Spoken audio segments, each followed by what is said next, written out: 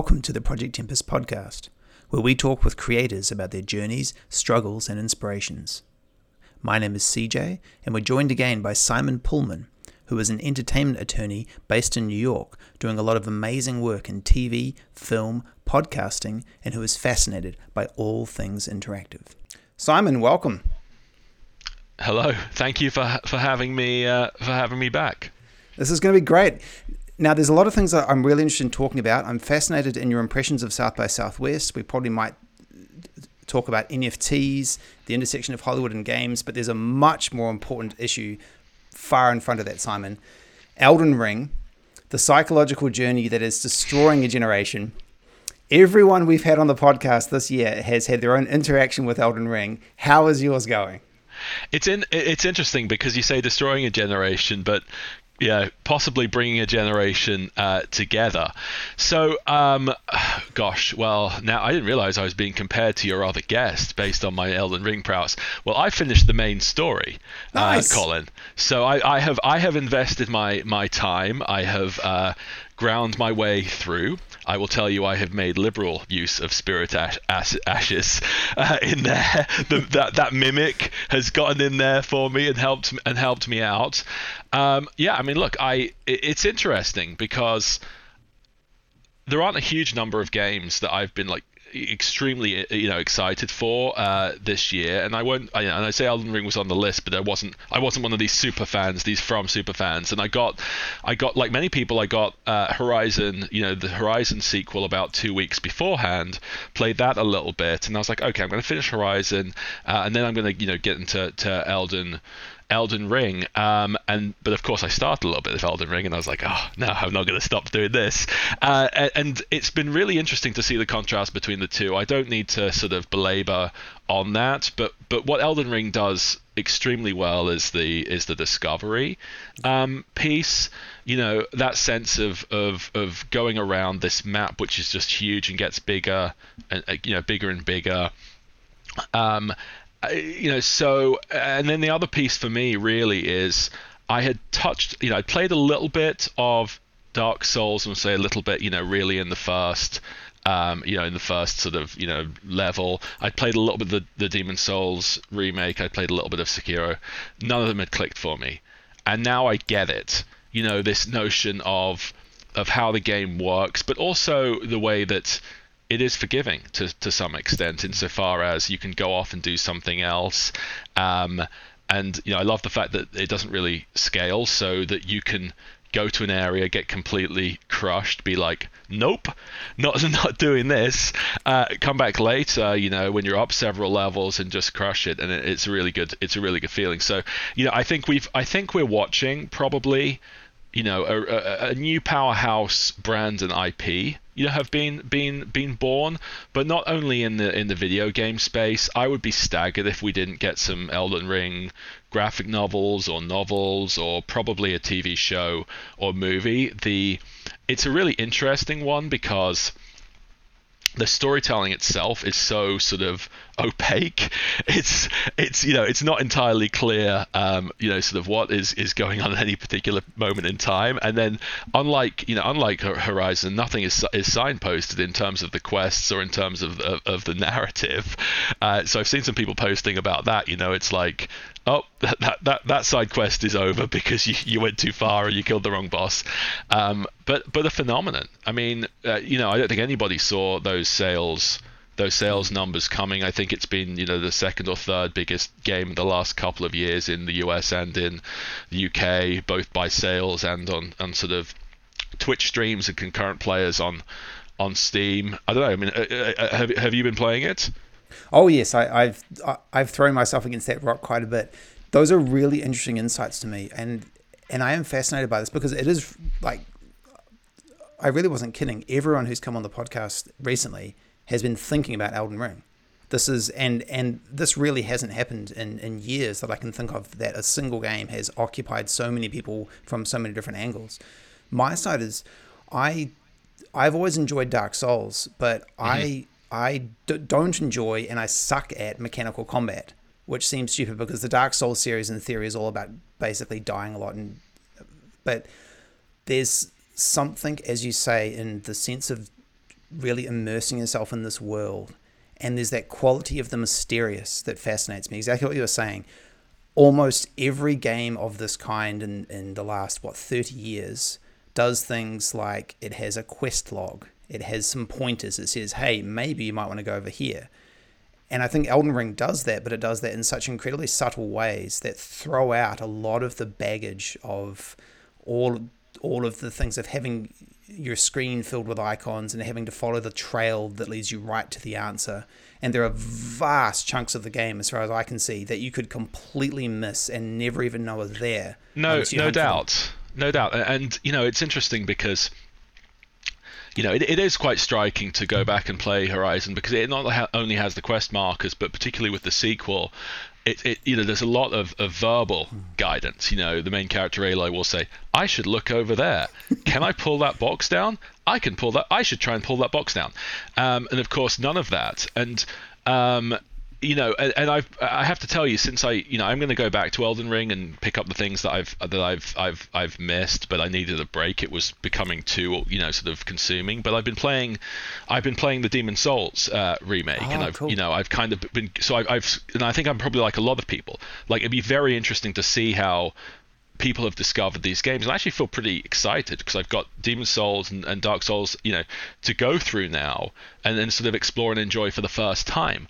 But there are two pieces to it that are kind of interesting, sort of related. The first is that it feels like like all of those games, like a return to 16-bit or earlier type of gameplay, little guidance. Work things out, sort of trial and error, keep doing something until you get better at it effectively. So there's a piece there, but then also there's and again, these are not novel thoughts. Related to that, there's this kind of notion of the community around it, and the notion of it's simultaneously feels sort of anachronistic. It's almost like this Nintendo hotline. If you hit this wall, 3 times, it'll disappear. And you remember that. Like, you and I are of a similar generation of getting like the computer game magazine, and It would have like the tips page. Zelda. If you hit the bell 3 times, a chest will appear. And those kind of things that either it's through like the hotlines or through the magazines or just through word of mouth. But then obviously now we're in the internet age, and it's almost like it's a game to me that they've kind of almost approached it as, we don't need to do this stuff in game, because if anybody gets stuck or doesn't know what to do, there are, they can go and they can search it. And as I understand, and I'm not, I'm very, very new to this, but as I understand that community, I mean, obviously I've known for a long time, real enthusiasts. People who are passionate about those From Software games are really passionate, but also I think there's a whole kind of setup to help people, get into it. I know there's discussions about gatekeepers and should you summon people, and is magic easy, the easy mode, and all this kind of business. But there's a lot there to support people. With that said, Colin, I do recommend going and reading some of the 1-star reviews on Amazon, because they are hilarious. This is the stupidest game in the world. If you think it's fun to just go out and like attack the first person you see and they kill you over and over and over again, and you drop all your money, if you think that's fun, so there is a piece of kind of getting it and understanding, but this is the thing. No TV show, no movie is viewed in a vacuum. No book is read in a vacuum now. No game is played in a vacuum now. And there is this community around it. You can go and you can ask for help. You can go and you can read tips and wikis and all of those things, and that's what Elden Ring feels like a little bit. And then my last sort of thought is that I know there are people who go into the source code and like pull things out to try and find the secret, and that's the only piece that feels like a real shame, because it kind of is like, I think about all the wild rumors around Street Fighter 2 and and Mortal Kombat, when those were released, like if you can beat the bosses without blocking, and you hit down, right, left at the right time, then Shen Long will appear and challenge you to a battle. And of course they did that in Mortal Kombat a little bit. There was Reptile, and then there was Noob Saibot and those other pieces. But it feels a little bit like that in certain respects. That's really fascinating. Now, and I think one of the most interesting questions to me, and perhaps going to these other areas of interest that you have, and maybe even South by Southwest, if we're heading into a world where, as you build entertainment IP, as you build properties, and they spread out across these borders, and one way or another, you're always fundamentally trying to build and engage and obsess a community at different levels. What's the implications of what you're seeing in your space and Elden Ring for what that looks like going forward across entertainment? Yeah, it's a really good question, because I think one of the ways that sort of the entertainment business, the film and television business, has softened a little bit is by having to be so broad. Now with most motion pictures, at least, they have to be appeal to four quadrants, so to speak, internationally, and so forth. And I think for that reason, there's a tendency to kind of be on the nose, to over explain. Obviously Marvel is sort of doing, has done some interesting things at this point in time, but we all know, right, there's going to be the credit scene and so forth. So there's that piece, but then also in television, where there has been something that's a bit interesting, almost the internet and the enthusiast communities can kind of solve the mysteries too quickly, so to speak. And so I think that happened with the first series of Westworld, to the extent where I think there was almost like a reaction to that in the writers' room for season 2, to make it so obscure to try and get one ahead. I did not expect to be coming onto this podcast and talking about Westworld, but here we are. And so, and not to say, I mean, there are exceptions. I mean, I think something like Severance is really good and entertaining and feels relatable and human, but also I have no idea what's going on there and what they're doing in those rooms and with the computers and everything else. But yeah, I mean, I think it's really, really hard for film and television, I find, and look, maybe this is just because I've consumed so much media, but I find it, film and TV really hard to, engross me. A good book will, if I'm in the right frame of mind and I'm in the right place. But nothing in film and television has gripped me like Elden Ring was, where I was like, honestly, there was a period of time for those few weeks, especially, where I was thinking about Elden Ring all the time. I was thinking like it would come up during the day, where am I going to go and explore? Like, if I go over here and I can get this, then maybe I can level up, and then I can maybe go and have another crack at this person, and I wonder what's sort of beyond there. And it's that kind of thing which I think only gaming can really do.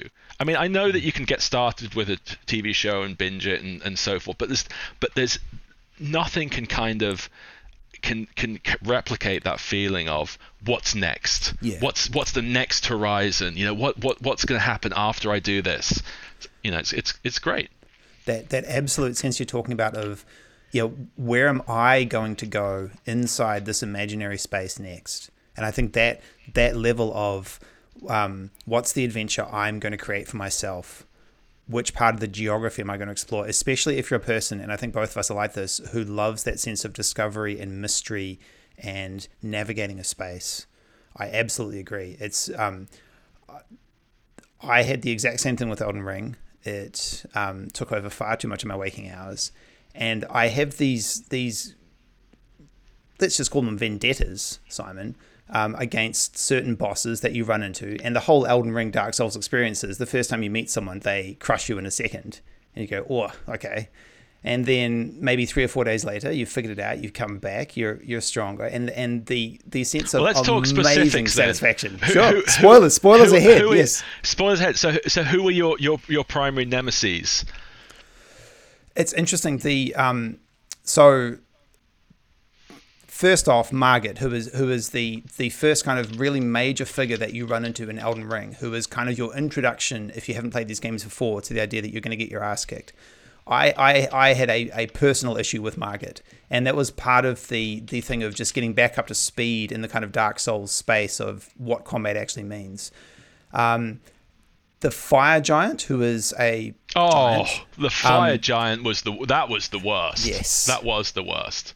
And part of the way Elden Ring is structured is that most of the hardest fights and hardest bosses are actually optional. They're often kind of side dungeons where if you don't want to go and fight that person, you don't have to. But the Fire Giant literally is the gatekeeper to the end of the game.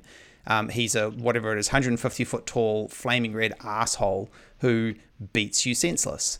And getting past him, especially because when he dies, he physically sort of crashes down in this giant tumbling building sort of thing, which is immensely satisfying. That was a deep moment of satisfaction for me, I gotta say.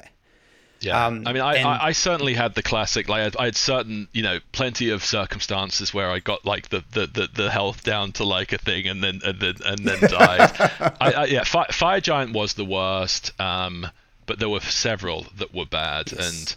And look, but you, to your point though about different approaches, you can go and you can learn the rhythm of every boss and when to roll, and obviously there are people who have who have beaten the game with never upgrading, with wearing underpants, and or you can go and you can travel the world, upgrade to your weapon, get the spammiest spirit ashes you can.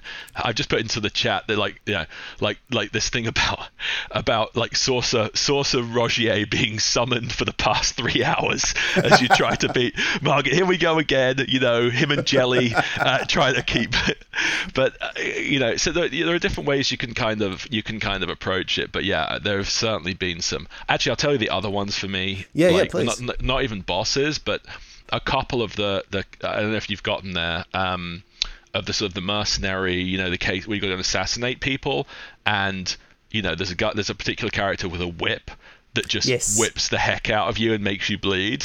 Oh, died a lot there. Also, that particular character is quite a long way away from the nearest waypoint, so to even get to them and kind of take your punishment, you have to journey quite a bit, which is frustrating. There is a person down inside a jail who is, I think, usually seen to be the second hardest fight in the game, and they are incredibly difficult. But if you beat them, you get access to the best spirit ash in the game. So there's this trade-off of if you can suffer through this person, you will then have an ally at your side that will murder just about everyone else going forward. But you have to go through a very frustrating fight, which is the most classic Dark Souls thing. Here's the shiny thing you want. Here's the asshole in front of them with a sword. It's just such a wonderful dynamic that I love. No, I don't think I certainly have not fought the one that I'm aware is the hardest boss. That'll be something to come. I'm not sure I've fought the one you've just referenced, but it's and finally it is an interesting sort of study into human psychology and frame of mind, because what often happens to me is, like on that kind of boss run type of thing that you often have to do, is I'll be very cautious and careful, and it'll take some time, and I get there and I get to the boss and I get killed, and then I'm like, okay, right, and then I try to like run straight to the boss, get killed before I even get there, because yes. there's this piece of like of being patient and doing things. It is really, really interesting, and it is easily a game and a developer in a series of games that could have just gone nowhere. But honestly, it's a kind of a reaction to other things that are going on in gaming. And man, I mean, they will have greenlit Elden Ring 2 already, probably DLC. There will be Hollywood knocking on their door. There cannot not be. I mean, here's a controversial statement. Actually, let me put it to you as a question. I'm going to look foolish asking this question, but I'm going to ask you. What's more valuable as IP for film and television, okay, at this point in time? Elden Ring or Lord of the Rings? See, I have decidedly cranky opinions about Lord of the Rings, but if I were investing in IP today, I would absolutely invest in Elden Ring. Yeah, I think that's right. And it'll be interesting to see how Amazon's show. And of course, there's no the both the best and worst thing about Elden Ring is that there is very light actual story, but there are a lot of stories that could be told in that world. But yeah, I think it's in, I would love to see like an Arcane type animated series. I think you would lose something by trying to do it in live action. I think it'd be really hard. I feel that way about, say, some of Brandon Sanderson's things as well. Sure. But yeah, it's nice. Look, it's and honestly, just having that thing that sort of unites people, and when you go into it and you play it and you become a part of that sort of community and you understand the memes, it's like being part of any kind of a fandom. It's great. That's fantastic. Also, very much from your perspective, you mentioned Arcane, which is the wildly successful animated series, which is based on League of Legends by Riot Games on Netflix.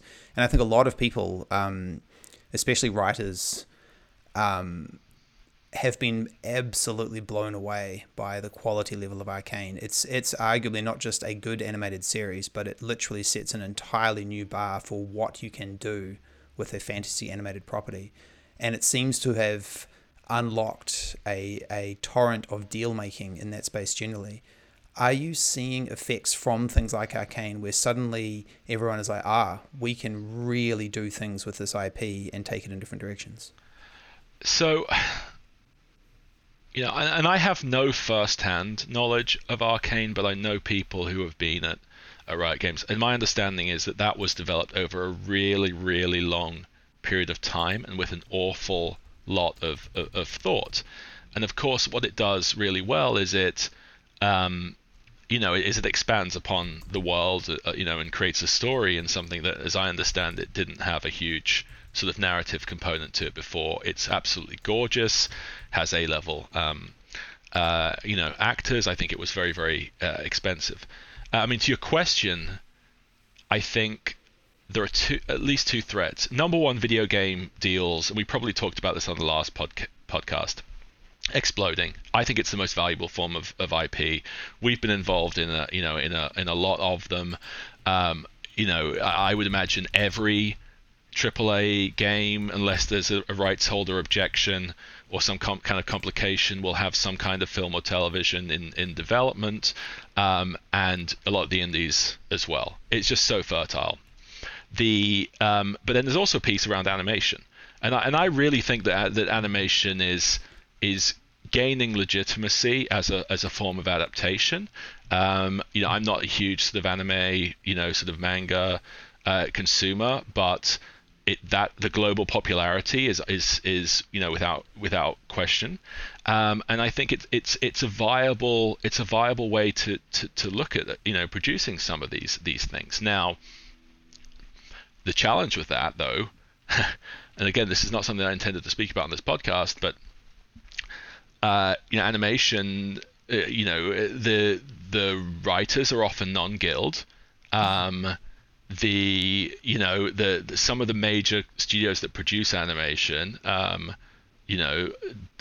don't kind of give the same kind of back end or whatever else, and so it's not necessarily the best medium for a creator or for a writer, which I think needs to possibly be addressed.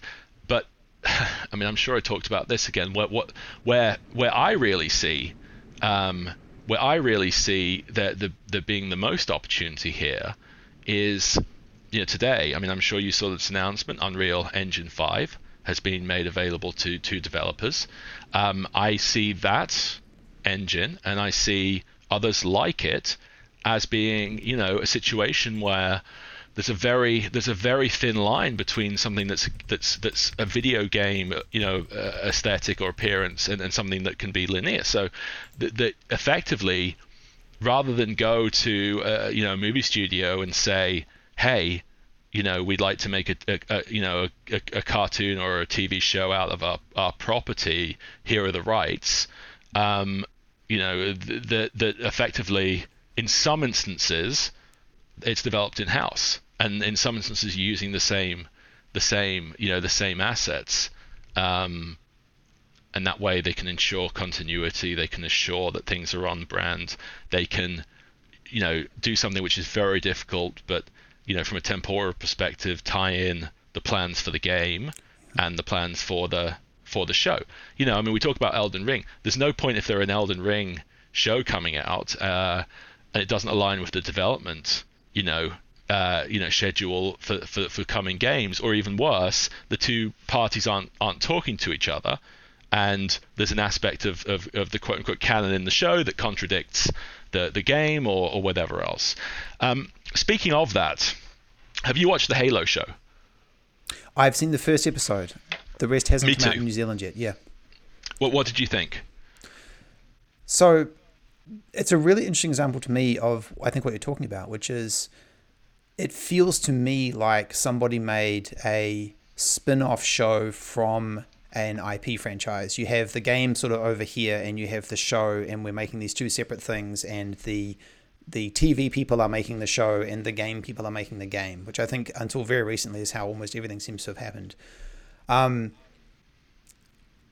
As a writer, there, to me, and this is only my opinion, there is a structural and emotional gap at the core of Halo that makes it extraordinarily difficult to adapt to other media.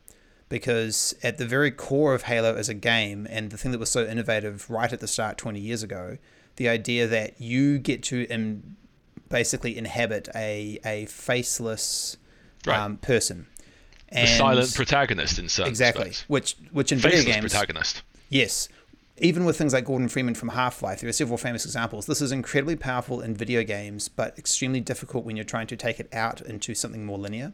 The second challenge that I have always had with Halo is that I enjoy the feel of the universe, but once you start actually digging into the story construction and the lore of that universe, I believe there are challenges there. And I think my very first impression of the Halo TV series is that a lot of very smart, very hardworking and talented people have done their best to shape it into a TV series size box. I think there are fundamentals about the franchise that don't fit that box well. But what were your impressions? I mean, it's a little early to judge. I thought that the opening 15-20 minutes I thought was pretty spectacular. It felt, you had a lot of those kind of signature moves from Halo. I thought that they really, pulled no punches in terms of, how the enemy comes and is just ruthless and everything else. But then from there, it's kind of, it felt like a very familiar mix of sort of space politics and, the notion of, well, okay, we've got Master Chief, he's not that relatable, so we need to take his mask off, number one, and we need to find him a human companion. Let's give him a companion, and it is very much, I mean, I'm this thing's been in development a long time, so it's not really fair probably to say this, but a little bit like, The Mandalorian, in certain ways.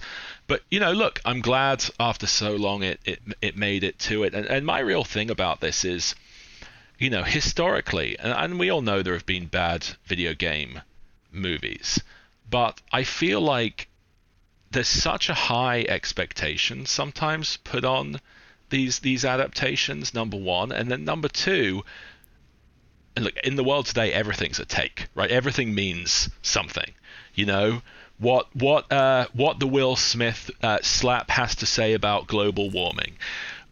But sometimes a show is like, that's okay, that's based on a movie or a game, or it's just merely entertaining. That doesn't reflect on video games as a source material, broadly. There's a fundamental challenge that I'll throw back to you on that, and it's especially a problem with basically action games. I would argue that for something like Call of Duty, for something like Halo, for something like really even like Grand Theft Auto, playing the game itself is far more engaging than any TV or movie version of that can be. Like, why don't I really want to watch war films anymore? Well, because if I want war, I can go into Call of Duty, and that is the most overwhelmingly kinetic, incredible experience I can have, and nothing projected on a screen can really compare to that. You're really looking at the fundamental strengths of the mediums starting to emerge. And I think still, especially really with TV, the strength there has to be around basically human characters and interaction and that sort of stuff. anything kinetic, anything action-based, anything that I think games do really well, the TV shows and the movies just seem like a pale shadow. And I think this is really where, for a very long time, when games were seen as a niche, people didn't really appreciate this. But you have this flowering of games are really, really, really good at stuff that movies and films are okay at. Mm-hmm. And one thing that I really liked about Arcane with the Riot thing was there's no attempt there to try and recreate the experience of playing League of Legends. It recognizes that there's this universe behind everything, and then we dive properly into the parts of that universe that suit each medium that we're working in. And Arcane is literally built around a series of very intense fantasy relationships. League of Legends, the game, as you play it, is not a game about relationships. It's a game about moving things around a large board. Yeah. And so I think leaning much more heavily into the real strengths of every medium, podcasts also being a good example. What is the value of listening to something without the visuals? Really starting to lead into those different mediums feels like a track where you can start to build much stronger, what used to be called transmedia universes. I agree with everything you've said. However, I'm willing to make a bet that there will be a Call of Duty and a Grand Theft Auto movie or TV show in the next 10 years, and it's just there's too much money, potential money, to leave on the table, not to. But I agree wholeheartedly, and I think that really is one of the fundamental challenges for the creative is how do you do something that complements the source material but is different and fresh enough and satisfies the fans, but also brings something new and excites the fans. All of which to say, I'm very glad that isn't my job. My job is to make the deals, which is complicated, enough and can be, and I have to think about the creative possibilities for sure. But that is really an unenviable task. But my goodness me, the rewards if you can pull it off. Yes. It's such a fascinating world we're moving into. You've written some really interesting things recently about exactly what you're talking about, which is the practical and deal-making differences in moving between the worlds. For instance, there are a whole lot of norms in essentially Hollywood deal-making that are completely turned on the head when you deal with game studios, without necessarily going into specifics because of your work. But how do you see the need for creatives and companies and lawyers to navigate that landscape over the next few years, these fundamental differences between the industries? Sure. And I think that one of the things that, is key is that we're really in the first generation of people who are working ostensibly in traditional entertainment, who have any level of respect or reverence for video games as a source material. So I know a number of of development executives at studios who play games and are familiar with games, and that's really the only way it can work and can happen. If you purely view it as a brand that you see the kids are queuing around the block to play their Ataris, that's not sufficient. With that said, there's a whole world of things, partly timeline, culture, control, the default very much in Hollywood in general, and I will say this has changed more broadly than video game IP. But the default classically was, oh, you've written this book, you've got this piece of IP, we're going to acquire it, we'll pay you for the rights, we'll call you when the movie's coming out. And that's changed. It's not uncommon to see, I do them every day, deals where authors have some level of producerial attachment, often as an executive producer, sometimes a consulting producer. I've certainly done, deals where book authors are engaged either to write or co-write a pilot script for a series. So I think there's a much greater respect for kind of creators and originators than there was, which is great. But with that said, with video games, honestly, if you have a huge franchise it's a relatively high risk, low reward endeavor to make a movie or a TV show, because if you do a really bad job, you risk, potentially tarnishing your brand. If you do a really good job, you make a little bit of money, you raise some additional awareness, but it's it might not move the needle versus if you have a huge franchise, or if you have like a software as a service type of a games as a service type of experience with people paying a subscription fee or whatever else. And so you have to tread carefully, and that explains the reticence in some some things. And you're certainly not going to give over all of your rights to a Hollywood studio without control. And in the event of Arcane, I have no first-hand knowledge, but I believe what probably happened was, and the reason I'll tell you why I intuit this. I believe that it was licensed and it's not owned by Netflix. And in part, what's leading me to believe that is it says something like a Netflix series or something at the start. It doesn't say a Netflix original. And I've had situations where I've been negotiating with SVOD platforms for things that have been in existence for 20 and 30 years, and I've been told, no, they all have to say that. They all have to say it's an original. Well, obviously, Riot was at such a level where they can say, all right, fine, we'll walk across the street to Apple or to Amazon. We don't need your money. So I think they probably retained more ownership and control than is usual. But just other pieces in terms of how the deal making works. In film and television, legal and business affairs tend to be quite aligned. I'm very often doing the deal. I'm also papering the deal. I'm interfacing with creative executives quite often to get details about what I'm buying, right, to understand it, so that we can make smart deals. And my experience with video game companies is that very often the legal and the business are two separate worlds. The business may be non-lawyers, and they kind of are more in their sort of their boxes, which has benefits. It feels more like a software company, but what it means is that you might have a situation where an agent or a talent attorney calls somebody on the business side of things, quote unquote, right, to complain about some stuck point about an actor's deal or a writer's deal or some rights piece, and that's just incomprehensible to the attorney at the gaming side. Well, hang on a second. They called they called them their clients. They called my clients, but but it's much more fluid in sort of entertainment. So these little pieces of culture, I'm sure there's a geographic element insofar as gaming companies are often all over the world. The movie business, not exclusively, but tends to be pretty concentrated in a certain geographic area in California. But look, for all of these things, there are creative and economic reasons and incentives for it to happen, and that's why it will continue to happen. And it's really exciting.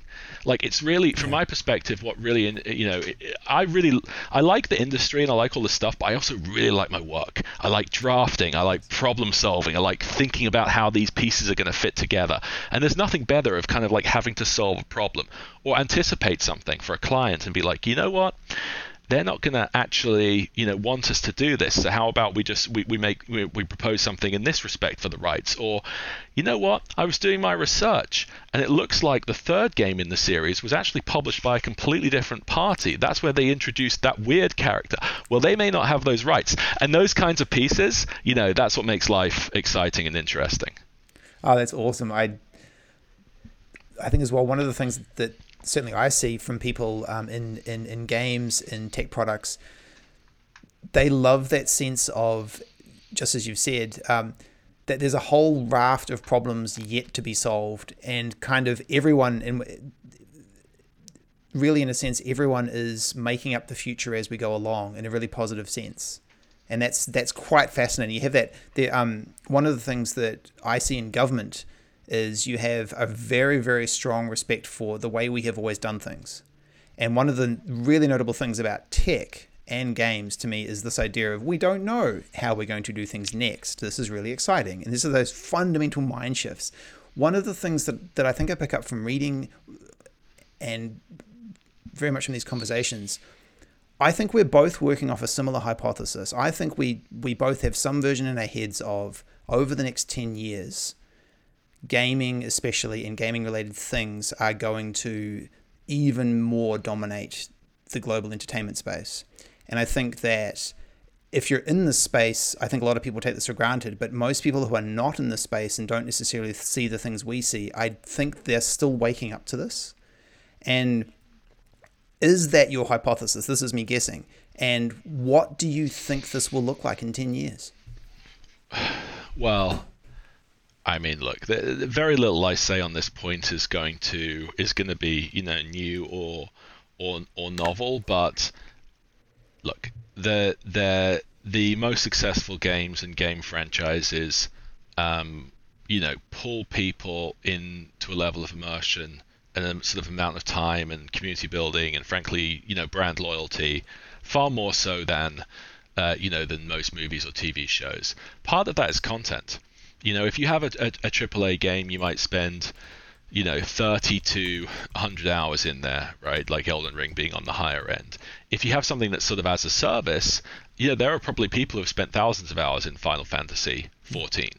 So, a movie comes out, and this is something we talk about internally a fair amount, my partner at the firm and I, in sort of the binge versus the weekly model, because you binge a series, and you spend a weekend with it, and then you don't get any more for 18 months.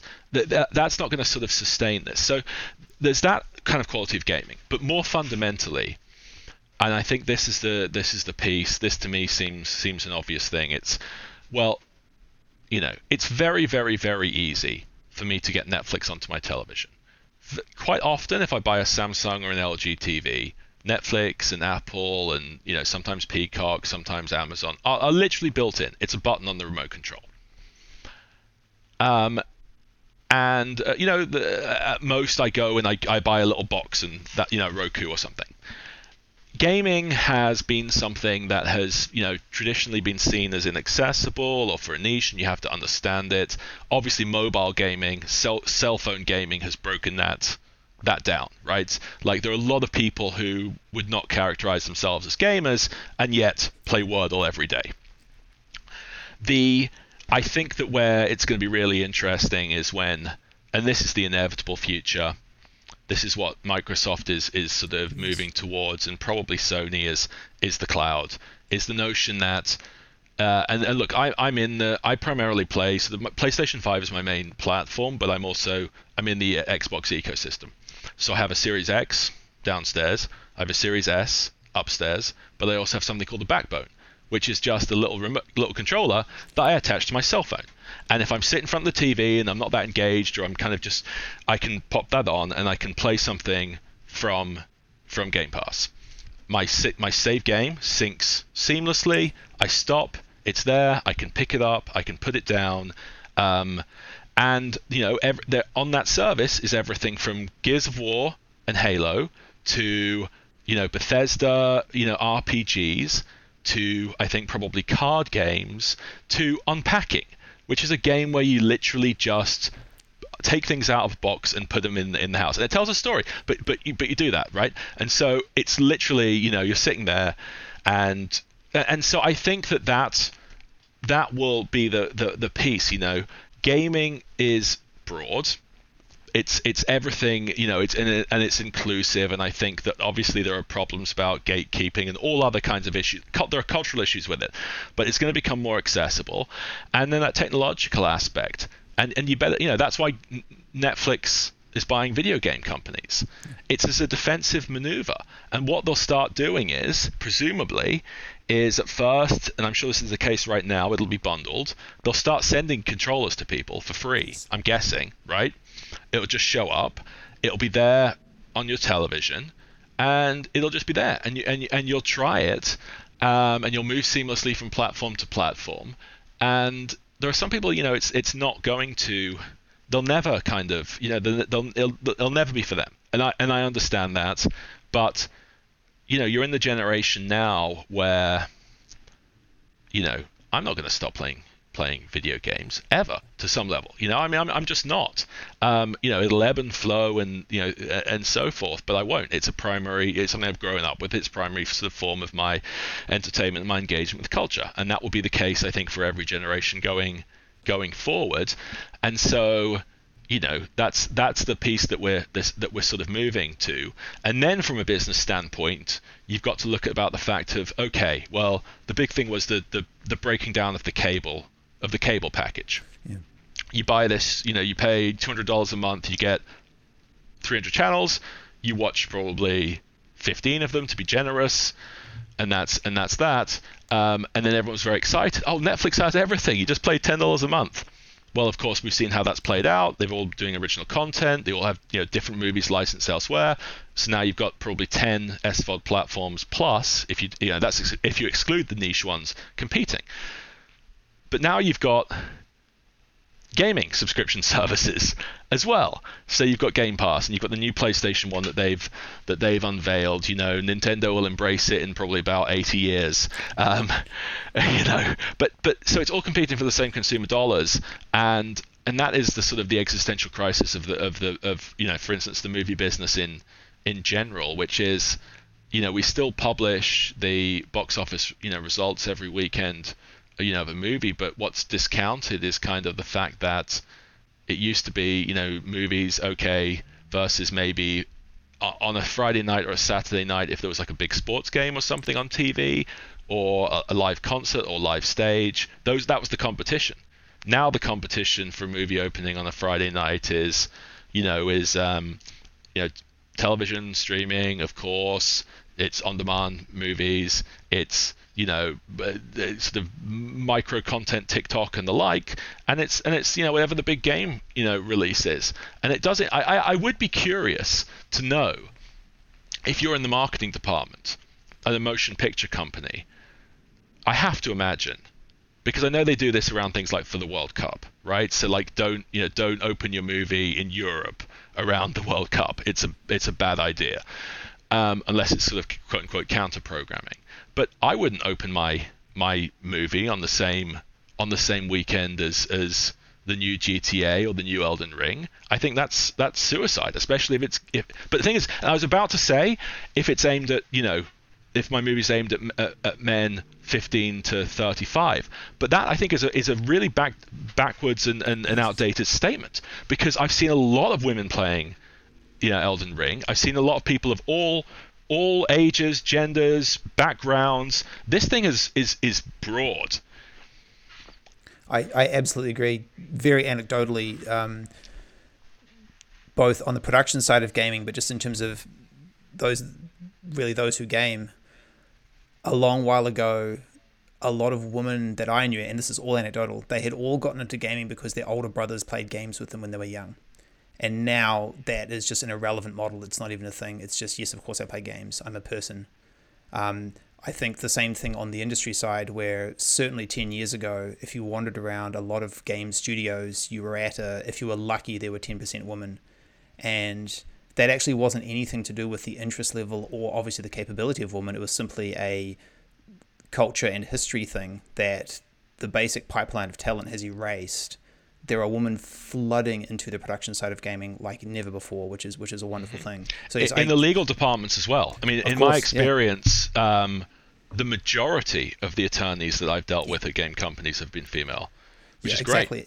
And so on your point about the difference between essentially inherited mindsets and the reality of what's coming, even ideas like quadrants, which were in film a very, very rough way to say, well, we have to fit into at least one and preferably four of these. I mean, in a world with as much data and analytics and access as we have, I can't think of the Elden Ring people sitting around going, yes, our game Elden Ring is for males aged 18 to 25. I very much doubt that they are in that space.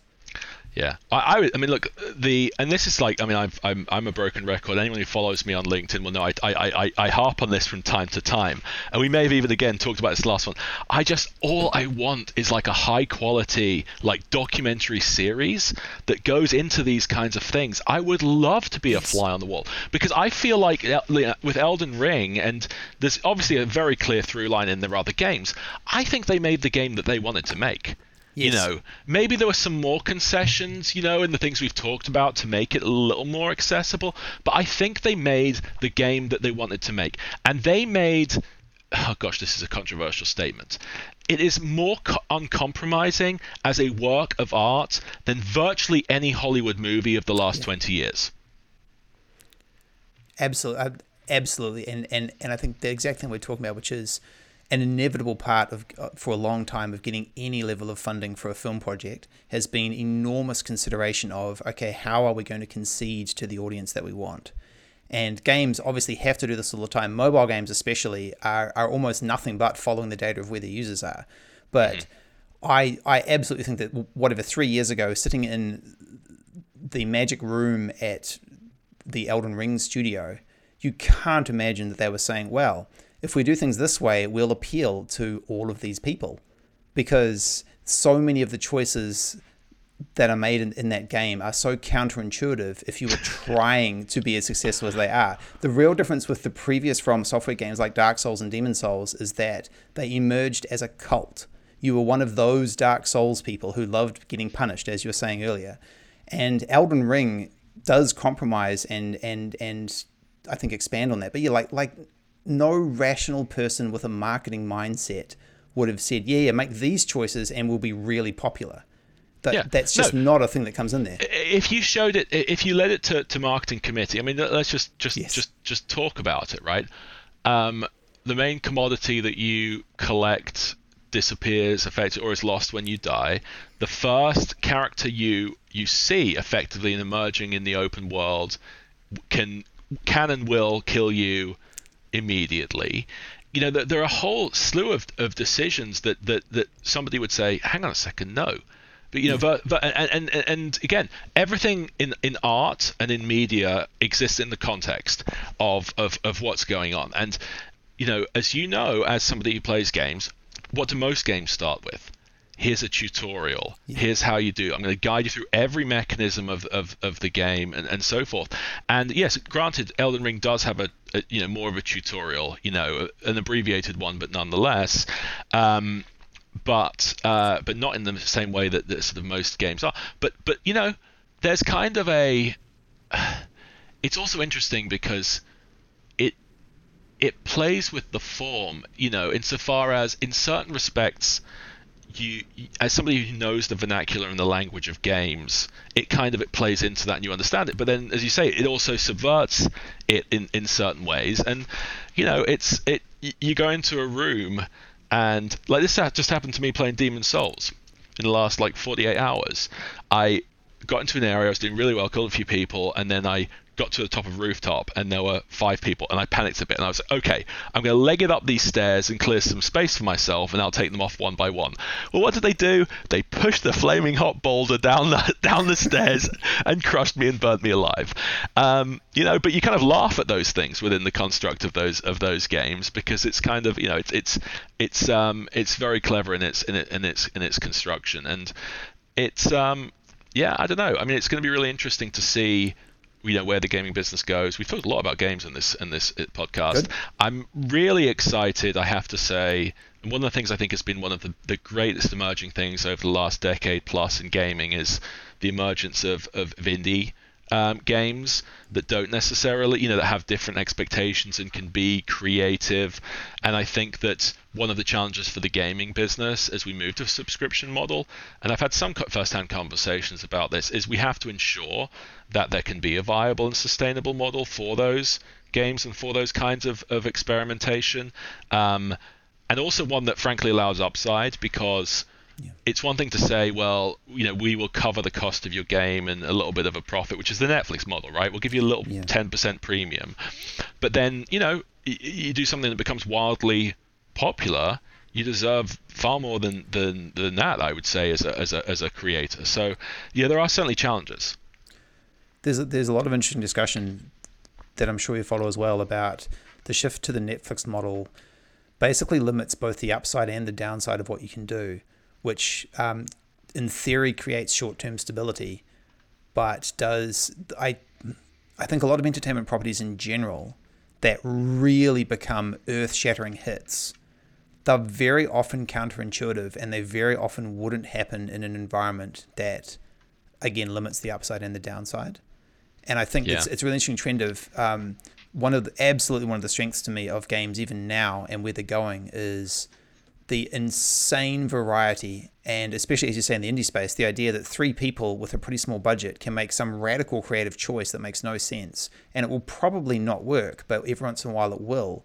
And I love that game that started as the Skyrim mod about that, was it called the Forgotten City or something? Yeah. I think that was like a 5-person team or smaller, and many years, but focus on story. And because I guess, and at least initially, they didn't have to worry about the assets and starting from scratch. This is what's so exciting about Unreal Engine and the MetaHumans and everything else.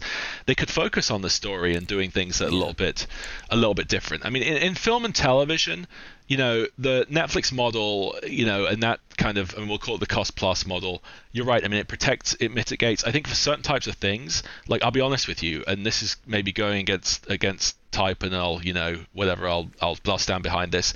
I love like rom-coms and Christmas movies and those kinds of things, and the cost plus model is a really good way thing for that. It allows people to churn things out pursuant to a formula, but it's rough.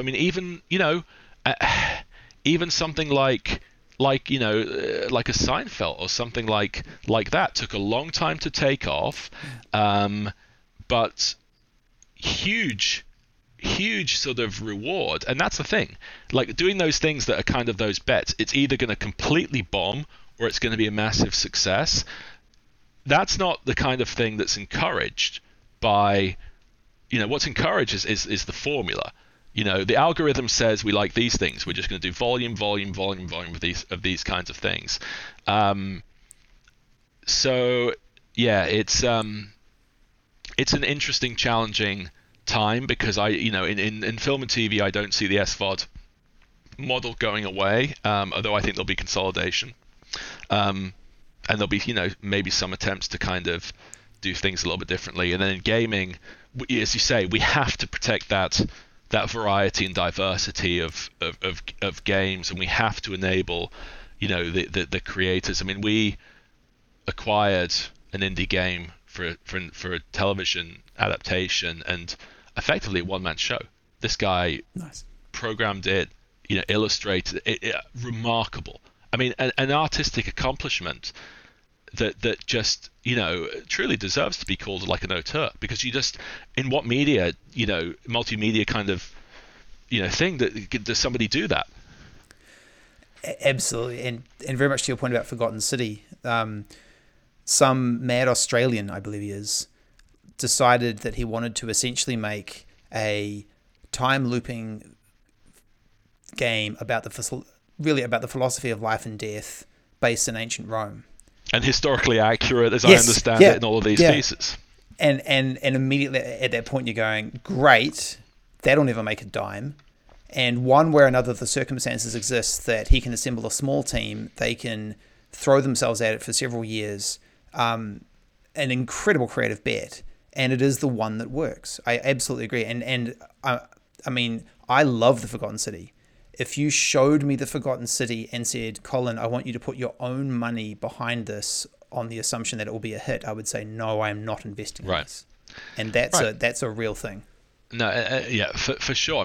It's not something you would kind of pitch in the room, but it's fabulous. And this goes to something about the gaming community, and I think that this has been something that Hollywood has struggled with, right? Because for so long there was the notion of creating an audience for a movie, very carefully managing how it's how it's marketed and how it's portrayed and everything else. And even like apparently there was this philosophy in Hollywood in like the 90s. If you look at the trailer for like Tom Hanks' Castaway, what people want is to know everything that happens in the movie, so there are no surprises, which is the exact opposite to what I want. But the gaming community, for better or worse, because there certainly are examples of the worse, if they don't like something, you will know. But if they like something, it doesn't matter. It could be the smallest thing in the world. It will travel. It will catch on in a way that a lot of, look, it can happen a little bit, Squid Game and things like that, in other media, but not in that kind of way, because gamers are so interconnected, they're so global, they're so vocal, where, you and I could literally, produce a game for $10,000, rough as can be, but if it was good or clever, it would catch, yes. on. And that's a pretty amazing thing. By the way, I should just, because I've had this sitting down here, I'll just show this to you. It won't surprise you. Simon is holding up an incredible Elden Ring Collector's Edition. Oh my God, that's gorgeous. Yeah, and do you know what? I didn't pre-order this. I just got the digital, I think, edition of it, maybe. And then I got so into it, I felt like I had to do it. And I was at South by Southwest actually, and I got the Wario64. Do you follow this guy on Twitter who tweets out the gaming deals? All like deals, Elden Ring Collector's Editions available on Amazon. So I got straight in and ordered it, because this and Returnal for the last 18 months, 2 years have been really the two things that have kind of have weaved their way into my psyche. One of the things that is lost in the medium of podcast is that behind Simon, as I look at him, is the most wonderful shelf of the most incredible collectibles and toys and posters imaginable. It is a beautiful backdrop to discuss things. And I'm slowing, and I've got to say I am purposefully slowing down acquisition. Well, where will it stop otherwise, right? Well, exactly. I'll run out of room. But this is very much like a pandemic thing. I mean, for the benefit of the audience, I've been working in this room for sort of 2 years, and now I'm in the office a little bit. But yeah, I mean, there's some cool things like, I just got this is the Final Fantasy VII art book. Most of my video game art books are in the office, in fact. And it's one of those things where you come into my office at work and either you'll just completely ignore these things, or you'll immediately be like, oh my God, this game is great. And that's what I'm looking for, is to, exactly. So it's incredibly smart. So yeah. On that topic of South by Southwest, and this is the other thing that I really wanted to get your thoughts on. Connected to the idea of this massive shift in both entertainment and entertainment revenue, and talking a little bit about secondary markets, which always come into play with games especially. You have this rise and rise and rise since we last talked about public awareness of NFTs, non-fungible tokens, and more broadly digital collectibles becoming a thing. What did you see at South by Southwest in particular, and in your what's your sense of where this is at the moment? Yeah. Well, so first off, it was, and I should talk about this a little bit because it was lovely to go to South by Southwest. To me, I will never forget that moment leading up to South by Southwest 2020 because it coincided so closely with everything. I mean, literally in the space of 2 weeks, we went from, should we go to South by Southwest? Oh, maybe we shouldn't go to South by Southwest. Oh, they've cancelled South by Southwest. Oh, we have to leave the office immediately. And then in 2021, we did what I thought was a really excellent virtual panel on this subject, actually, adapting video games into film and television, and about 200 people, 200 views on that. So not sort of widely, and so this was back in person, and it was simultaneously better attended than I thought it would be, but also quieter, especially in the evenings. I think people are still a little bit reticent to kind of go out and interact and so forth. But it was marvelous. I saw some great musical acts, which is one of the things I love about that festival. But in terms of trends, I think clearly anyone who was there would notice two. One would be the increased prominence to the to the gaming track. I went to a number of sort of game finance or game development type panels, and they sort of moved it up in the weekend. I think that it has to be a focus for South by Southwest going forward. It's so on brand for what they do. But then the other piece was the NFT piece. And I went to some panels around blockchain gaming, and some other pieces sort of there. But more conspicuously, there were at least a couple of massive installations. So for the benefit of the listeners who may not have been, South by Southwest, as I understand it, kind of started as a music festival and then grew into this kind of hybrid film interactive thing, but was kind of, still like a cooler, more intimate, folksy thing. And then, by probably about 10 years ago, had ballooned into a massive corporate piece, massive brand sponsorship. Certainly the first 2 years that I was there, it was almost like a music festival. Like Spotify had a stage, or Pandora, that could accommodate, tens of thousands of people. And then it kind of, before the pandemic, sort of contracted a little bit because I think people were questioning their investment, and then obviously, even more so now, and maybe it's gone back to a little bit of what it was. But for that reason, it stands out to you when somebody has a big installation, and they're not cheap. And there were a couple there for NFT projects. And look, the primary, we work with NFT companies in all respects. We represent them. We work in partnership with entertainment and media companies. We also work with entertainment and media companies on the other end of things. We've licensed IP for NFTs. We're trying actively with clients and with the talent agencies to work out how, for instance, NFTs should be characterized in rights agreements, who should get what, these kinds of pieces. But the primary focus of NFTs, I think, in general to the consumer, is these profile picture, things, and most prominently the Bored Apes Club, and CryptoPunks, World of Women. Those are probably the three. The Bored Apes Club was quite prominently promoted on Jimmy Fallon a couple of months ago with Paris Hilton. You're laughing, I know why. And then, Reese Witherspoon has been very active in a bunch of them, including World of Women. Ostensibly is going to develop it for film and television. And so the couple of projects that were there, one of which was basically like Bored Apes with rabbits, I think, very much in that vein. And the theory goes, we're going to drop these things. They're usually sort of procedurally AI generated, right? So it's these different variations of facial expressions. It's usually some kind of animal. Some of them have a hat. Some of them are smoking a cigar, these kinds of pieces. And you're going to acquire this. You're acquiring a digital image.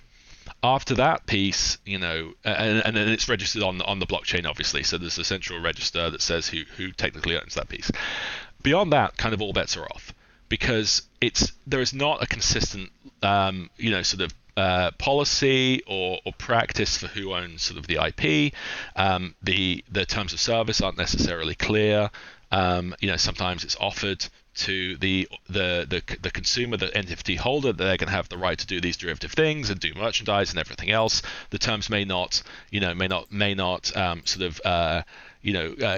actually cover that, or cover that sufficiently. But from the perspective of like South by Southwest, the promise, what they're trying to promise and promote is fairly clear. This is the next generation of entertainment properties. Yeah. That's the message that they're trying to create. That these bunny things are going to be a world, and we're going to do movies, and we're going to do TV shows and comic books and apparel and merchandise and toys and all of these kinds of things. And so buy in with your NFT now.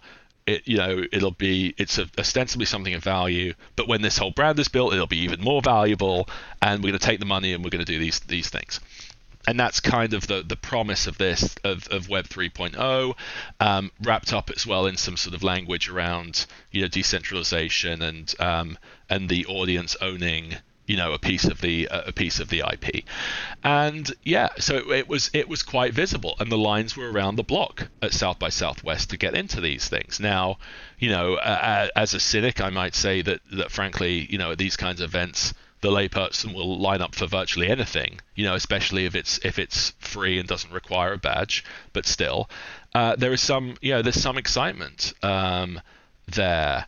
Sort of beyond that, I mean, I guess it's possible that some of these things could kind of hit it big, or that the actual brand or IP fails, but there's something at the sort of the platform technology level that some of these companies create.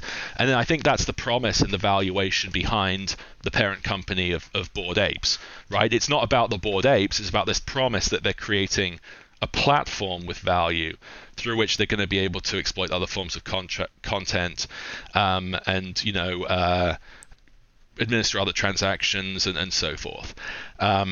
A new form of distribution, one might say. So that's really the sort of the state of play. From an attorney's perspective, lots of rights issues, but from a sort of and I've seen look, I've been around the block for a little while. This ain't my first rodeo, so I've seen this notion of basically the implied promise here, and sometime one of them will come out and state this. We want to create the digital Disney. If I had $1 for every company that said something, okay, the Disney for the digital era. But the thing is, it's really, really hard to do that. And most of those kinds of companies, though not exclusively, have done it through some manner of storytelling. I think gaming is another route in. The problem is it's really, really hard to make good movies and TV shows and books and comic books and stories, and it's really, really, really hard to create good games. And so there's an element of kind of luck there. I also do wonder, because part of the sort of the promise here is sort of utility and exclusivity, right? If I hold this particular NFT, then I get into this club, essentially. I question that a little bit, because like anything, it's something's cool until it's not. And then once it kind of goes the other direction, it tends to spiral very quickly. And so, yeah, I mean, it's interesting. I know. What do you think? So many thoughts. This is really interesting to hear, and I too have been around the block a little bit around tech fads, of course. One thing that's interested me a lot about NFTs in general is that, okay, clearly right now we're in the overhype, giant scam, big explosion phase, right? Vast amounts of capital are being thrown at these things. Most of that will fail. I just accept that as a given. Like anyone who points that out to me with an accusing finger, I'm like, yeah, how do you think tech works? The interesting thing to me is that almost from a branding perspective overall, leading with the technology backbone that no one understands is a really weird thing. Like, to me, we're moving into an era where one way or another, in an ideal world, there's going to be better digital collectibles, which I think almost anyone can understand, because I had trading cards when I was a kid. I was obsessed with them. I used to swap them on the playground. This is just like a digital version of that. Anyone who plays almost any sports game online knows about this. That makes sense to me. Trying to create a kind of idea brand around how a blockchain works, which immediately cuts out 99% of people, and then trying to put that forward and going, this new technology is going to somehow change the brand experience of this thing that we're trying to build from scratch. And magically, the game we're building will be a successful game because it has a blockchain behind it, is cart before the horse, ass backwards, all that sort of stuff. And it's classic tech stuff. But let me speak to this though, Colin, because I think this is key. Because it's not only that it's hard to understand the technology backbone, it's that it's actually, for the layperson, potentially hazardous, right? Like one wrong move and you've lost your tokens. Even if I've seen even sophisticated people saying they've been scammed and defrauded and everything else. But to your question about why they lead with the technology platform, it's because it's all they've got here. Yes. Because the problem, my biggest question with a lot of these projects, this includes the so-called NFT restaurant, this includes virtually anything with kind of a club component, a lot of the gaming pieces as well. There's one question.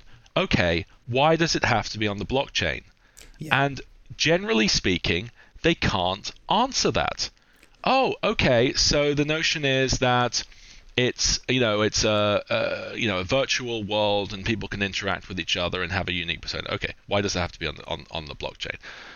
It's a restaurant or a club or an experience, and you have to be verified, to hold this NFT to have access.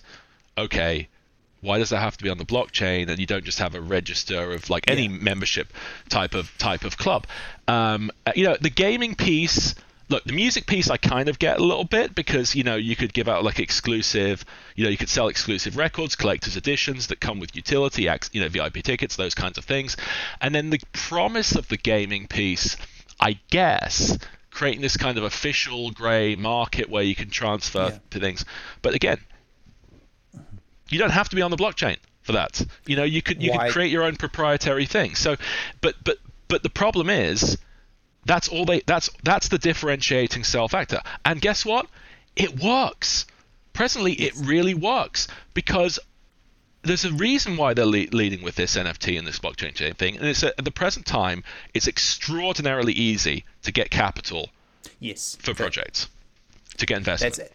That's absolutely right. And to your point, I'm diving into technical for just a second. A small innovation lab that I help sponsor, we just wanted to build a blockchain, so we did a very small one. It was on the Hyperledger Fabric, which no one will care, but that's a way to make a blockchain, and just playing around with it, just to get hands-on experience with it. And the absolute number one conclusion that everyone comes to is, why isn't this just a secure database? And there's of all the things that you can do with a blockchain, almost all of the use cases, as you say, are just why not literally just make your own secure database? It's the exact same thing. And the 1% of use cases where there's actually a reason specifically to have a decentralized blockchain, those are quite unusual. And almost every use that you see in kind of NFT land at the moment, there is no reason. I agree. I can see a future, and I can kind of intuitively imagine it, especially when I see people like DC Comics releasing essentially limited digital collectibles of certain Batman images or whatever and selling them. That makes inherent sense to me, because it's an obvious comparison to what they've always done, right? There's always been some kind of collectibles in entertainment because of the emotional value that people attach to things they care about. I do think that assuming that because something is collectible, you're going to care about it.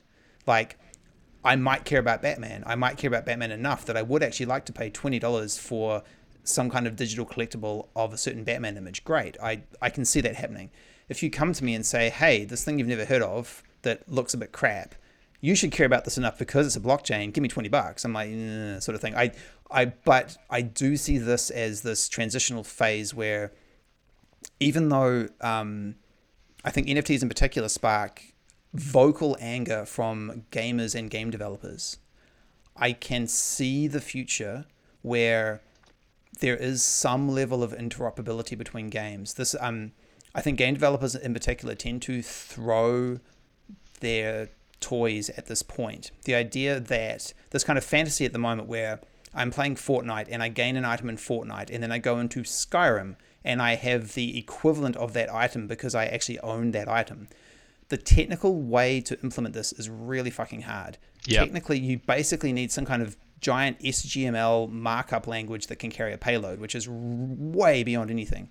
And anyone who says that they're doing this right now is absolute in fantasy land. But I can see in the future very large platforms merging where you can actually carry collectibles in between different games. And I think once you get into that space, and you do have, as you say, these kind of secondary and gray markets, I can see a future where that works. But right now, a lot of it is smoke and mirrors. Yeah, I agree with everything you said. I think absolutely, like, meaning is, meaning is what creates value. I think there's already so much NFT product in the marketplace that you either have to really appreciate something aesthetically. It has to have some meaning to you, which comes often through some kind of emotional relationship that's pre-existing or story, or in certain instances, there's this utility piece. But from a legal perspective, there are securities issues, there. Yeah. I also agree that there are going to be applications to this. I think once the hype kind of dies down, I think there will be. It's interesting to me around the gaming piece because there is this incredibly visceral reaction to anybody floating the even the slightest possibility that they might incorporate any kind of NFT into their game or do an NFT or anything else. My own personal view and opinion as far as gaming goes, and maybe some other areas, is the technology will be implemented. It'll be called something else. Yes. This is the branding piece. Yeah. Yeah. It'll be, like nobody will. There will be no mention of blockchain or NFT. It'll just be, it'll be called like smart items, and yes. And you'll be and you'll get, you'll buy the next Elder Scrolls, or the second after that, and you'll get your smart items in there. And it's like, oh, I love smart items. Hate NFTs, but these smart items. And I think that there's probably a piece of that. There's a lot. And we look, and one of the things we've had a lot of conversations with clients about is how to communicate things within this, because again, we're dealing with another really vocal, passionate community, but we're dealing with the reality of having to assist with things that might be based on pre-existing IP. We can't give people the right to do whatever the heck they want with a character that's been in existence for 80 years. But the point being, what you really with that community, what you really want to avoid is somebody going into the terms and being like, guys, it's a trick, and then you have to be open and upfront as to what you're doing and why and what the limitations are. I think that there are. It's really to be generous, at least 50% scams and criminals at the moment, but I do think we'll see something. And look, from a legal and intellectual perspective, some of this stuff and the promise of it is fascinating. It's just there are too many people talking in broad terms and effectively who have glommed onto this term. They're a marketer or whatever else, and they're basically using it as their new platform for their career, right? I'm the NFT person, book me for conferences. But then if you actually were to drill down on what they're saying, it's really, really difficult from a legal perspective. I don't even know from a technical perspective, I presume also difficult, but from a rights perspective, making that work, when you've got things like, okay, we're going to have revenue participations going back and forth, but this one's on chain, this one's off chain, and you're going to be able to transfer the participation. Okay, that's a securities issue maybe, but also, okay, well, everyone's anonymous, so how do I pay you your merchandising participation? But moreover, if you, anonymous person one, transfer your NFT 3 times removed, and now this person who controls it, how do I know who to account to? Because I've got to pay in cash. We're selling this merchandise in stores because you said you want to do t-shirts.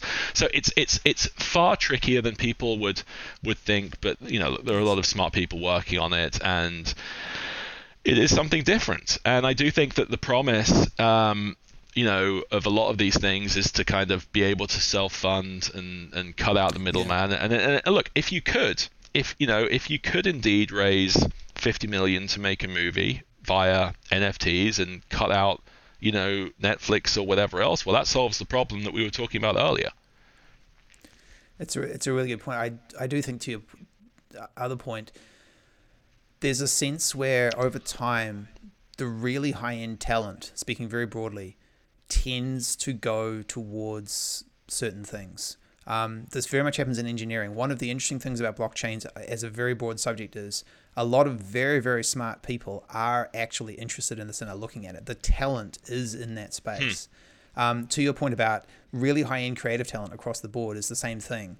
They may be a little slow sometimes, but eventually, almost by definition, wherever the high-end talent goes, that will tend to result in some kind of creative flowering.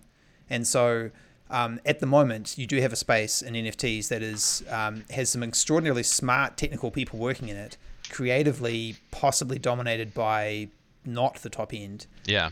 But at some point you get that transformation. And it's funny you say about talent, because in my mind, when you say the word talent, I think about, on-screen talent. And of course, the other piece that we've seen here is an awful lot of celebrity related things. I think Kim Kardashian and Lindsay Lohan. In the UK, there's a very loathsome former footballer by the name of John Terry, who has been announced, who effectively dropped or was affiliated with an NFT collection, and there was an article in The Athletic that it went down 90% in value. And it's interesting because talking about back on South by Southwest, I would nonetheless encourage some people to read. So there's an actor by the name of Benjamin McKenzie, who, if you remember a show called The OC. He played Ryan. He was the lead in that show, and so he has, funnily enough, become an outspoken critic of the NFTs, but specifically how they, this practice of celebrities, endorsing them, to kind of make a quick buck. So he's writing with a journalist named Jacob Silverman. And the book's coming out, and I think it's interesting because he's seen it from the inside. Granted, he's not like a Brad Pitt level star, but he is somebody where people would approach him on a in this ecosystem on a daily basis, offer to have flog stuff. So I actually had a fairly long conversation with him at South by Southwest about this. And it's interesting. He's informed. He's smart. I think his father may well be. If I'm correct, like a securities attorney or something. So he's coming from that background. But that's the piece that there's a lot of sort of potential. But this notion of, okay, anytime, as Warren Buffett would say, anytime you have a circumstance where an insider is selling something to an outsider, that tends not to be a good transaction. But I think it's particularly acute in this thing where, Kim Kardashian has an NFT. What's the word they use for it? They pump and dump. They pump up the value of it. They sell it. She's somehow incentivized. Everyone makes a bunch of money, and then that's not an investment. There's no long-term value in that. It's a core issue that anyone who dips themselves into cryptocurrency especially needs to be across, which is the actual dynamics of who holds the majority stakes in most of the large cryptocurrencies. This is one of the things that, for all the rhetoric about decentralization, a very small number of people hold almost all the Bitcoin, and people really, really need to be aware of exactly what you're talking about. You can make markets very easily if you are literally printing the resource and using your brand power to shape that whole thing. To your very good point about talent, and it's a wonderful example of coming from slightly different worlds. Not commenting at all about celebrity power, but I think of someone like Jonathan Nolan, who created Westworld along with Lisa Joy, and is now involved, I believe, in making a Fallout TV show based on the game. Can't wait, yeah. Which they just added Ella Purnell from Yellow Jackets. When I think of really, really, really, really high-end talent in the sense that I'm meaning, I'm talking about people who really are plugged into the future of storytelling, making amazing things. Right now, Jonathan Nolan clearly recognizes that there is a shift towards gaming IP because he is making a Fallout TV show. At some point in the future, you might see people of Jonathan Nolan's caliber moving into some variation of NFT-based properties, at which point you could take that as a pretty clear weather signal. Right, this has arrived. Until that happens, you are in potential scam territory. And look, the other piece is you have to, I saw an article about this. I'm perhaps overly cynical, but very few things that happen in the entertainment and media world happen completely organically. And so you have to look at the connections, right? The fact that CAA is pushing this and signing some of these artists, these brands which mean very little, but then who else does CAA also represent? Well, it represents Reese Witherspoon, who I believe is married to a CAA agent, and then if you look, and then very often like one of the agency's affiliates might be invested in, so all of these kinds of pieces are kind of moving in concert towards things. So I actually don't necessarily agree because talent, there's plenty of creative talent that will just attach itself to something for in a speculative way or for money or for whatever else. And I've seen it. And there's a money talks, and very often with these things, there's like a level of legitimacy that people want to attach, and a great way to to try to attach legitimacy to an entertainment project is to overpay and bring on the producer of X onto something. And very often the project never gets made. But look, if you were a producer, a writer, and you were involved in the creation of this, and you held some of this proprietary cryptocurrency or token or whatever else, you couldn't make far more money than you can traditional entertainment. Far more. So you're going to see it happen. Now, the business managers and the accountants are going to have a challenge, right? Because they're going to have to make sure their clients pay taxes on all of those pieces, right? I mean, I imagine like Snoop Dogg's accountant, is probably one of the best accountants in the world because he's got so many different interests and so on and so forth in this space.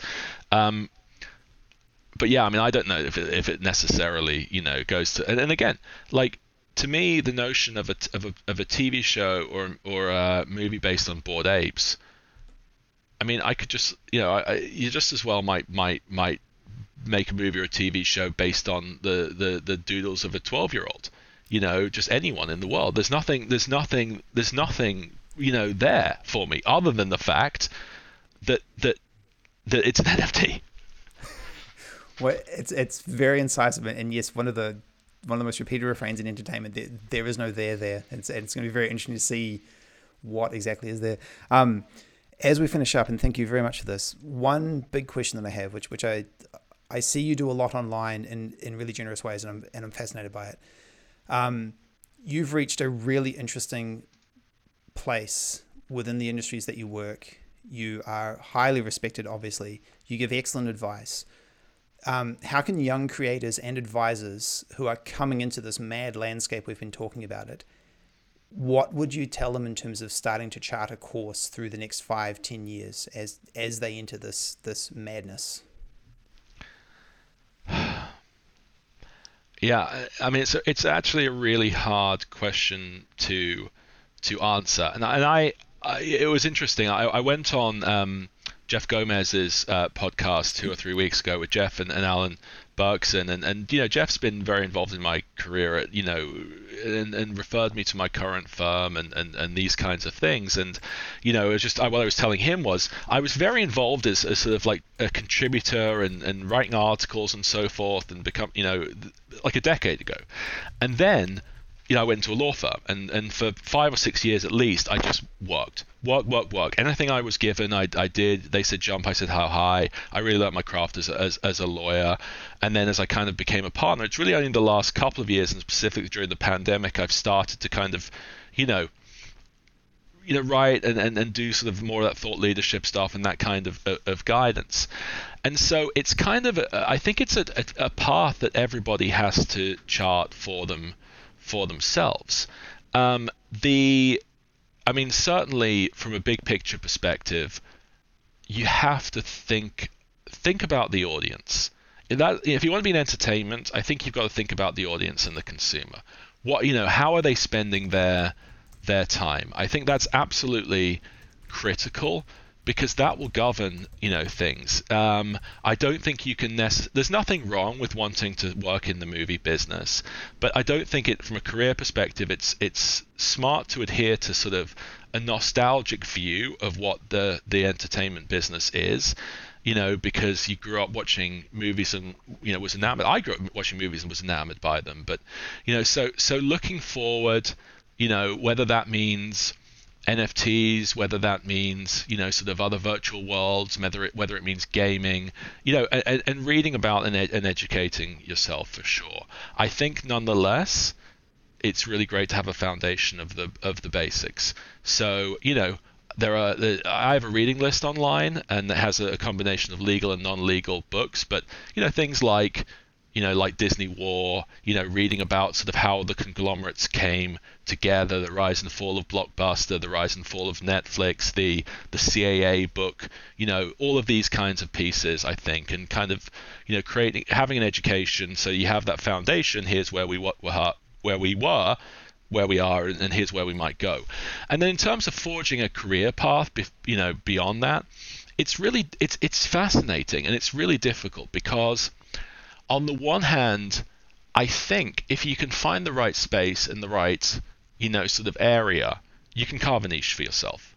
You know, if you look at the people who are, quote unquote thought leaders in NFTs, one thing that is common to them is that 95% of them had never used the word NFT 18 months ago, right? So they were able to get into that space. Of course, there are like the blockchain experts, and so you can forge a path and you can find things. And there's a reason why, if you look at the talent agencies, if you look at UTA and WME and CAA, and even the sort of the smaller upstarts, the talent agents for digital and influencers and so forth are at their oldest in their in the sort of their early 30s. A lot of them are in their 20s, right? Because if you look at Read Deadline and you see like who got promoted to agent, most of them will be in gaming and digital and things like that. And then the person in the lit group or the talent group might have a longer path because there's somebody sitting there in that seat who's 55 years old, and so there's an opportunity to sort of to do that. But at the same time, and this is where I'm going to get a little bit. This is buried right at the back of the podcast, so maybe I'm safe in saying this. But I do think that there's a generational thing, which is, if you're kind of coming into the career, into the industry now, any industry, I think that partly because of the market and partly because of just the generation and its habits, there is this feeling of underestimating what you have to do.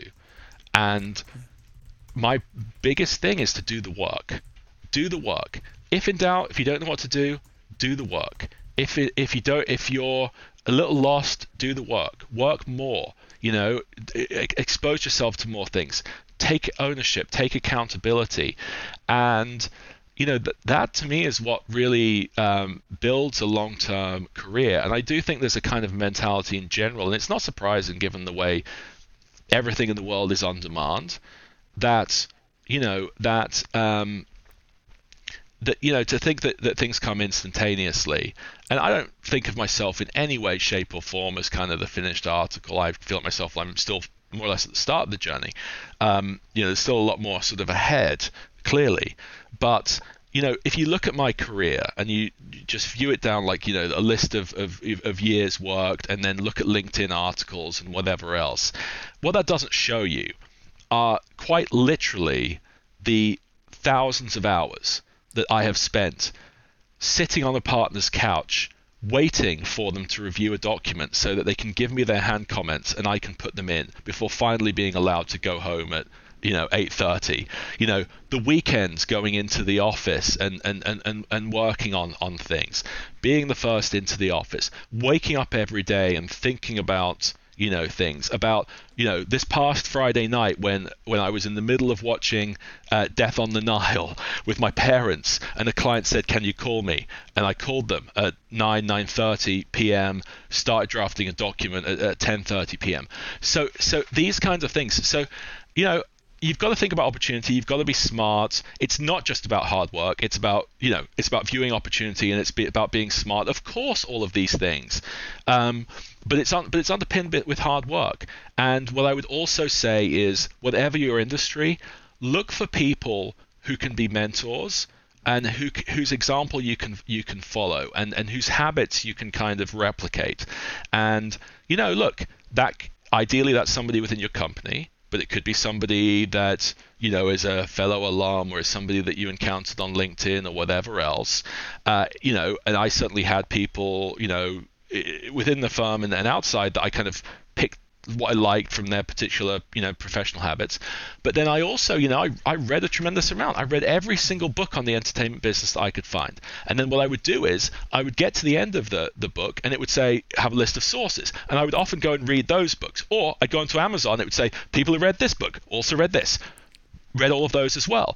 And then I looked at and I studied the habits, and I looked at the people, and look, this says a lot. I mean, I think maybe from an ambition perspective, I've kind of mellowed in certain respects. But when I looked at people like Jeffrey Katzenberg and David Geffen and Ted Turner and some of the Redstone, and these people and I was like, that's what I want to be. And I would read these, and of course it's a mythologized version of what they're actual, but that's kind of what I aspire to, and And I would say that there's something to that. There's something to that about learning the principles of hard work and how to do something.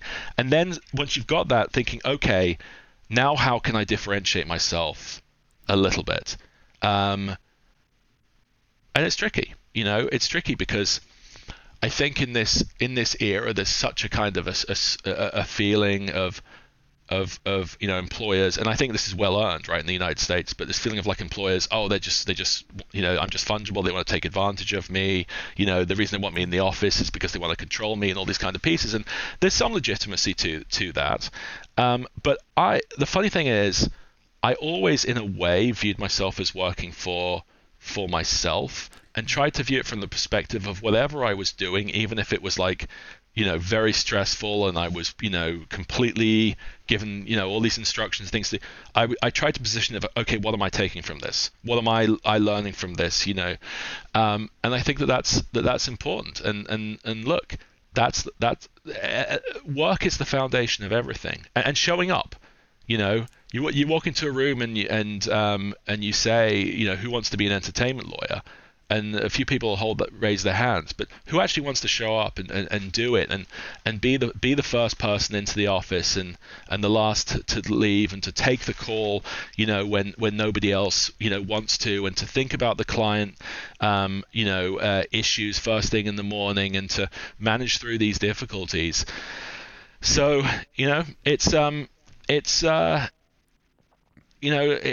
it's tricky, but we are living in probably one of the most exciting times in the history of media. Things are moving so quickly, and there's a massive amount of opportunity, and that's I think that's a wonderful thing.